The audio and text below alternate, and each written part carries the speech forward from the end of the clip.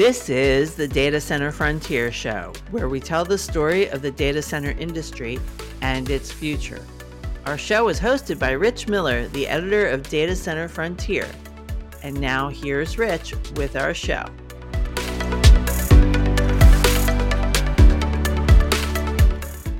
The emergence of the Omicron variant of COVID-19 has made headlines around the world over the past weekend. It is not yet clear how serious Omicron may become, but the prospect of another game-changing variant is already being felt in financial markets and global travel. What might Omicron mean to the data center sector and cloud computing? That's our topic today on the Data Center Frontier Show. I'm Rich Miller. I am the founder and editor of Data Center Frontier. My background is as a journalist and analyst, and someone who's been covering the data center industry for 20 years.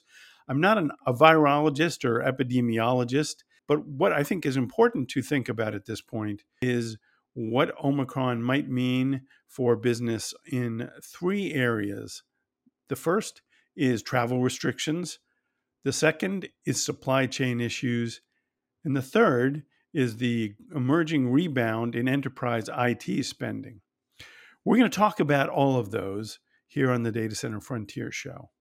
But first, I wanted to start with a little bit of background about what is known and not known about Omicron and why folks are so concerned about it. Omicron is the name that the World Health Organization has given to a new variant that was first identified in South Africa last week. Omicron has been identified as what they call a variant of concern, which is the most serious category the agency uses for tracking COVID offshoots. This was announced after an emergency meeting on Friday.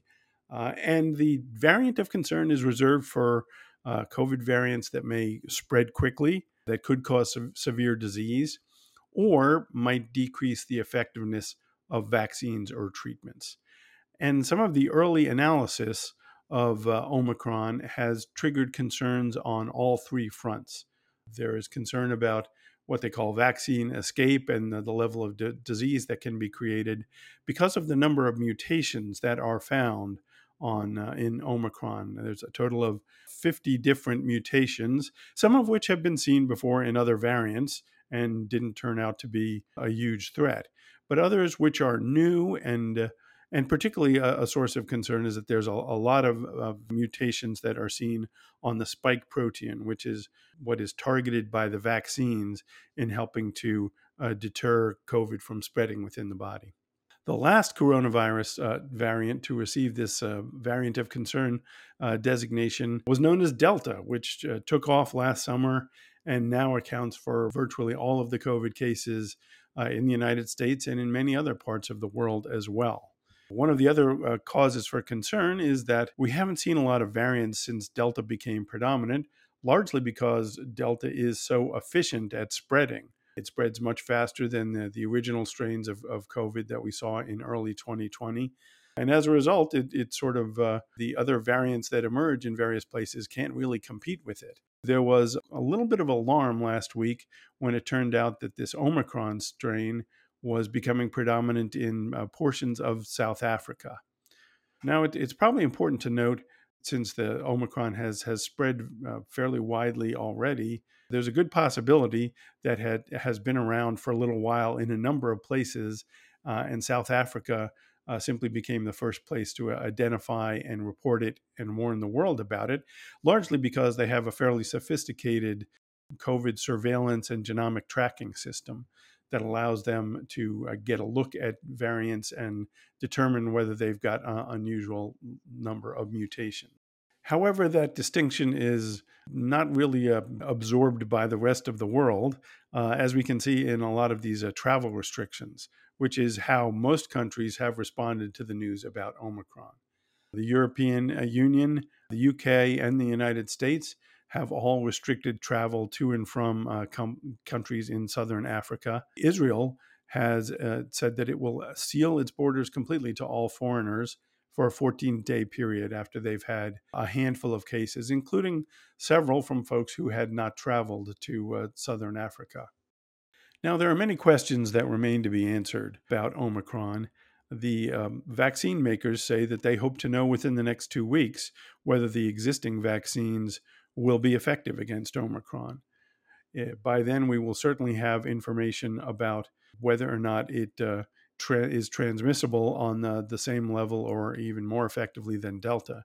If Omicron were to take over and in other places where Delta has been the primary strain, that would be an indicator that it is transmitting very well. And then the last question is about the severity of the disease that Omicron causes. And that will take time as we see more cases that have gone through a full cycle of treatment. One of the things we've learned from previous waves of COVID is that contagion and spread occur well ahead of test results and hospitalizations. And that lag is frustrating for folks who need information and want to figure out how to proceed in terms of policy and business operations. What we've learned during the previous waves of COVID, and will certainly be true going forward with whatever Omicron brings, is the importance of data centers and cloud computing in serving as a lifeline to the world during the COVID-19 pandemic, delivering services that have kept the world connected across many critical activities. That includes remote work, e-learning, telemedicine, all of the ways that virtual connections have kept people operating and connected to one another and the things that are important to them. As I mentioned before, there are 3 areas to watch that may be impacted by the new precautions around Omicron. The first is travel restrictions. It's pretty clear, as most of you know who track this industry, that data center growth has become a global story. New travel restrictions will complicate the acceleration of new projects in global markets, continue delivering capacity in most areas of the world. This hasn't been a perfect process, and there have been some delays, but given the number of challenges in terms of the availability of people and equipment, the industry has had a pretty impressive track record in continuing to be able to add the capacity that has been so desperately needed by the cloud service providers as they seek to keep pace with the demands of remote operations during the pandemic. So that will be somewhat complicated if it becomes harder for people to move around the globe. The new travel restrictions are certainly unwelcome news for trade show operators who have by and large resumed in-person events after a lengthy period of being restricted to virtual events. One of the things that's pretty clear is that many folks in the data center industry are really yearning to return to live events and want to make those new connections and to see people face to face. There's been a lot of feedback from the early events in the industry. Perhaps the biggest challenge is for event operators that rely upon a global audience. The pandemic has been particularly difficult given all the travel restrictions, and that is likely to continue. But there have been some signs of success with hybrid events in a couple of recent gatherings, and that includes the Open Compute Project Global Summit, as well as the Supercomputing 21 event. These events had live in-person components in San Jose and in St. Louis. And at the same time, they also served global audiences around the world virtually with applications and Zoom and video. And it is shown that some of the challenges of the travel restrictions can be surmounted with the right amount of technology. There's been a somewhat better outlook and more success for regional events, particularly ones that serve a distinct area. There's been a number of regional events for data center professionals that have gone very well and have clearly provided great content, and there's been a lot of good feedback about them.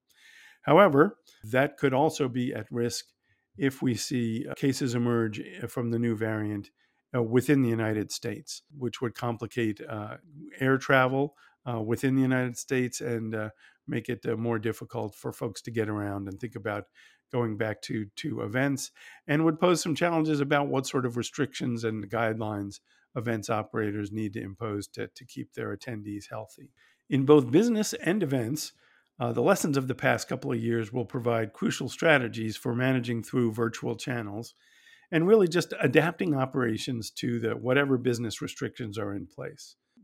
As we noted, the business continued to deliver new data center capacity throughout the pandemic, which kind of brings us to the next topic that we are looking at today, which is supply chain issues. It's no secret that the pandemic has made a mess of the global supply chain. We've all seen the stories about container ships stacked up in major ports and the challenges of moving products around the world to meet the demands for not just data center construction, but also for servers and other components that are key to IT equipment. For most data center operators, managing the global supply chain crisis has been a function of leaning hard on their experience and relationships and getting even more obsessed than usual about planning. We covered this in a recent summary at Data Center Frontier on the state of the global supply chain. We listened in on a number of earnings calls for publicly held data center and data center equipment providers and got perspectives from 12 different C-suite executives on how they are managing through the global supply chain crisis. And we identified a number of strategies, which I will just mention here in passing, but in our show notes, I'll include a link to our story and you can read in depth. We've got details on each of these strategies.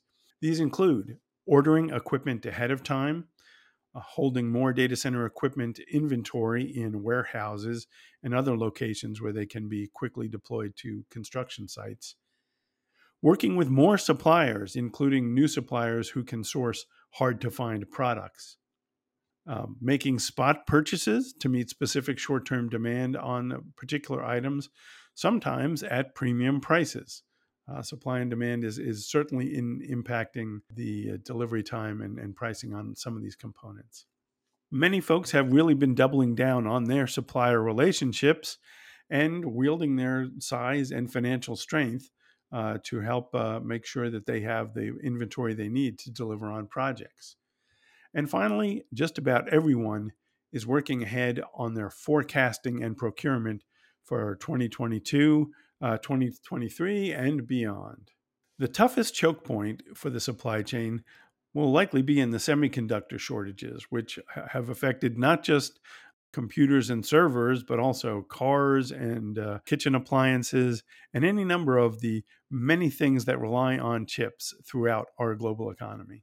If component availability continues to delay the deliveries of chips, servers, and network gear, ultimately that will play into the fill rates for data center capacity.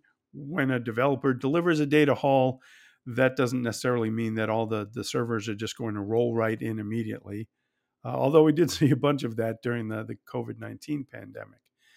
But that's one area where the availability of chips and the timelines for when people can get new servers will have an impact on how quickly data center equipment is deployed. Finally, let's talk about the enterprise spending recovery. If there's one thing that markets hate, it is unpredictability. And the unpredictability of the COVID-19 pandemic has been a major factor in the sort of subdued investment that we've seen in IT infrastructure by the enterprise sector, certainly during 2020, the first year of the pandemic, when there was so much uncertainty and difficulty in sorting out what the future was going to look like. There's significant anecdotal evidence that enterprise spending on data center services has begun to normalize and rebound in 2021. We've talked with a number of developers and service providers in recent months who say they've seen increased activity and they expect that to lead to better enterprise sales for the year. This is where Omicron kind of raises questions about whether that trend will continue into 2022. The good news is that several years of operating through a pandemic has provided tools that can limit the uncertainty created by new variants. That includes the timeline on new vaccines. So in the event that Omicron does prove to be difficult to treat with the current vaccines, companies like Moderna and Pfizer And Johnson & Johnson are already in the lab. They have copies of Omicron and know what it looks like, and are in the development phase for vaccine updates that could target the problematic elements of Omicron. The executives from companies that use the mRNA technology that has accelerated vaccine development for the original batch of COVID-19 vaccines say that they believe that the process can help them hopefully develop new vaccines to address the particularities of Omicron within about 100 days. And then the issue would be how long the approval and deployment process might take. Some analysts who have tracked vaccine development very closely suggest that if a vaccine escape is a challenge with Omicron, that there could be widespread deployment of vaccines to address it as soon as the summer of 2022 and perhaps even earlier. In theory, this could create a timeline that sort of establishes an outer bound for worst case scenarios. But even for enterprises that are being careful with their spending because of concerns about COVID-19, there is a clear mandate to be able to engineer their IT operations to handle whatever eventualities may come. The uncertainty now is how long we'll see new variants. So long as vaccination continues to be reduced in some areas of the world, there's going to be an ongoing risk that new variants will emerge, and they may require new travel restrictions or adjustments to vaccines. Being able to just freeze operations in place and not adapt your IT infrastructure to be flexible to respond to whatever circumstances are presented by the pandemic really seems to be a less appealing option. There's been a lot of discussion about how the companies that have been the most successful during the pandemic have been the ones that have been able to prepare their IT operations to be flexible using cloud, co-location, and on-premises capacity to address whatever needs come up, including the need to rapidly scale up remote work and networks to meet the needs of more video and for their operations. On one hand, Omicron could be something that gives pause to folks who are making spending decisions for the enterprise sector, as it did in 2020. But there's a whole nother level on which life goes on, and the pandemic, unfortunately, seems to go on. Companies can't wait forever to create more nimble infrastructures that can handle different types of business and really whatever digital transformation might look like in your organization. It's really time to get on with it. So this will be a very important development to track. All eyes will be on the enterprise sector as we see what things look like going into 2022 and whether Omicron gives people pause about spending. One thing is for sure, the demand for data center capacity will continue through 2022, through whatever uncertainties might be created by the Omicron variant, the course of the COVID-19 pandemic, or the many other business factors that are driving the digital transformation in which data centers are really remaking how our world does business, education, healthcare, and so many of our everyday activities. Here at Data Center Frontier, we'll be continuing to monitor all of these trends as we tell the story of the data center industry, one podcast at a time. Stay safe, everybody, and we'll be back again soon. Thanks for listening to the Data Center Frontier Show. You can find the show notes for this episode at datacenterfrontier.com/podcast, including links to the resources Rich has mentioned. Be sure to subscribe to the Data Center Frontier Show at Apple, iTunes, Spotify, or where you find your podcasts. If you enjoyed this show, please tell your friends or share about it on your social channels. You can always find us on the web at datacenterfrontier.com and follow us on Twitter, Facebook, and LinkedIn. Until next time.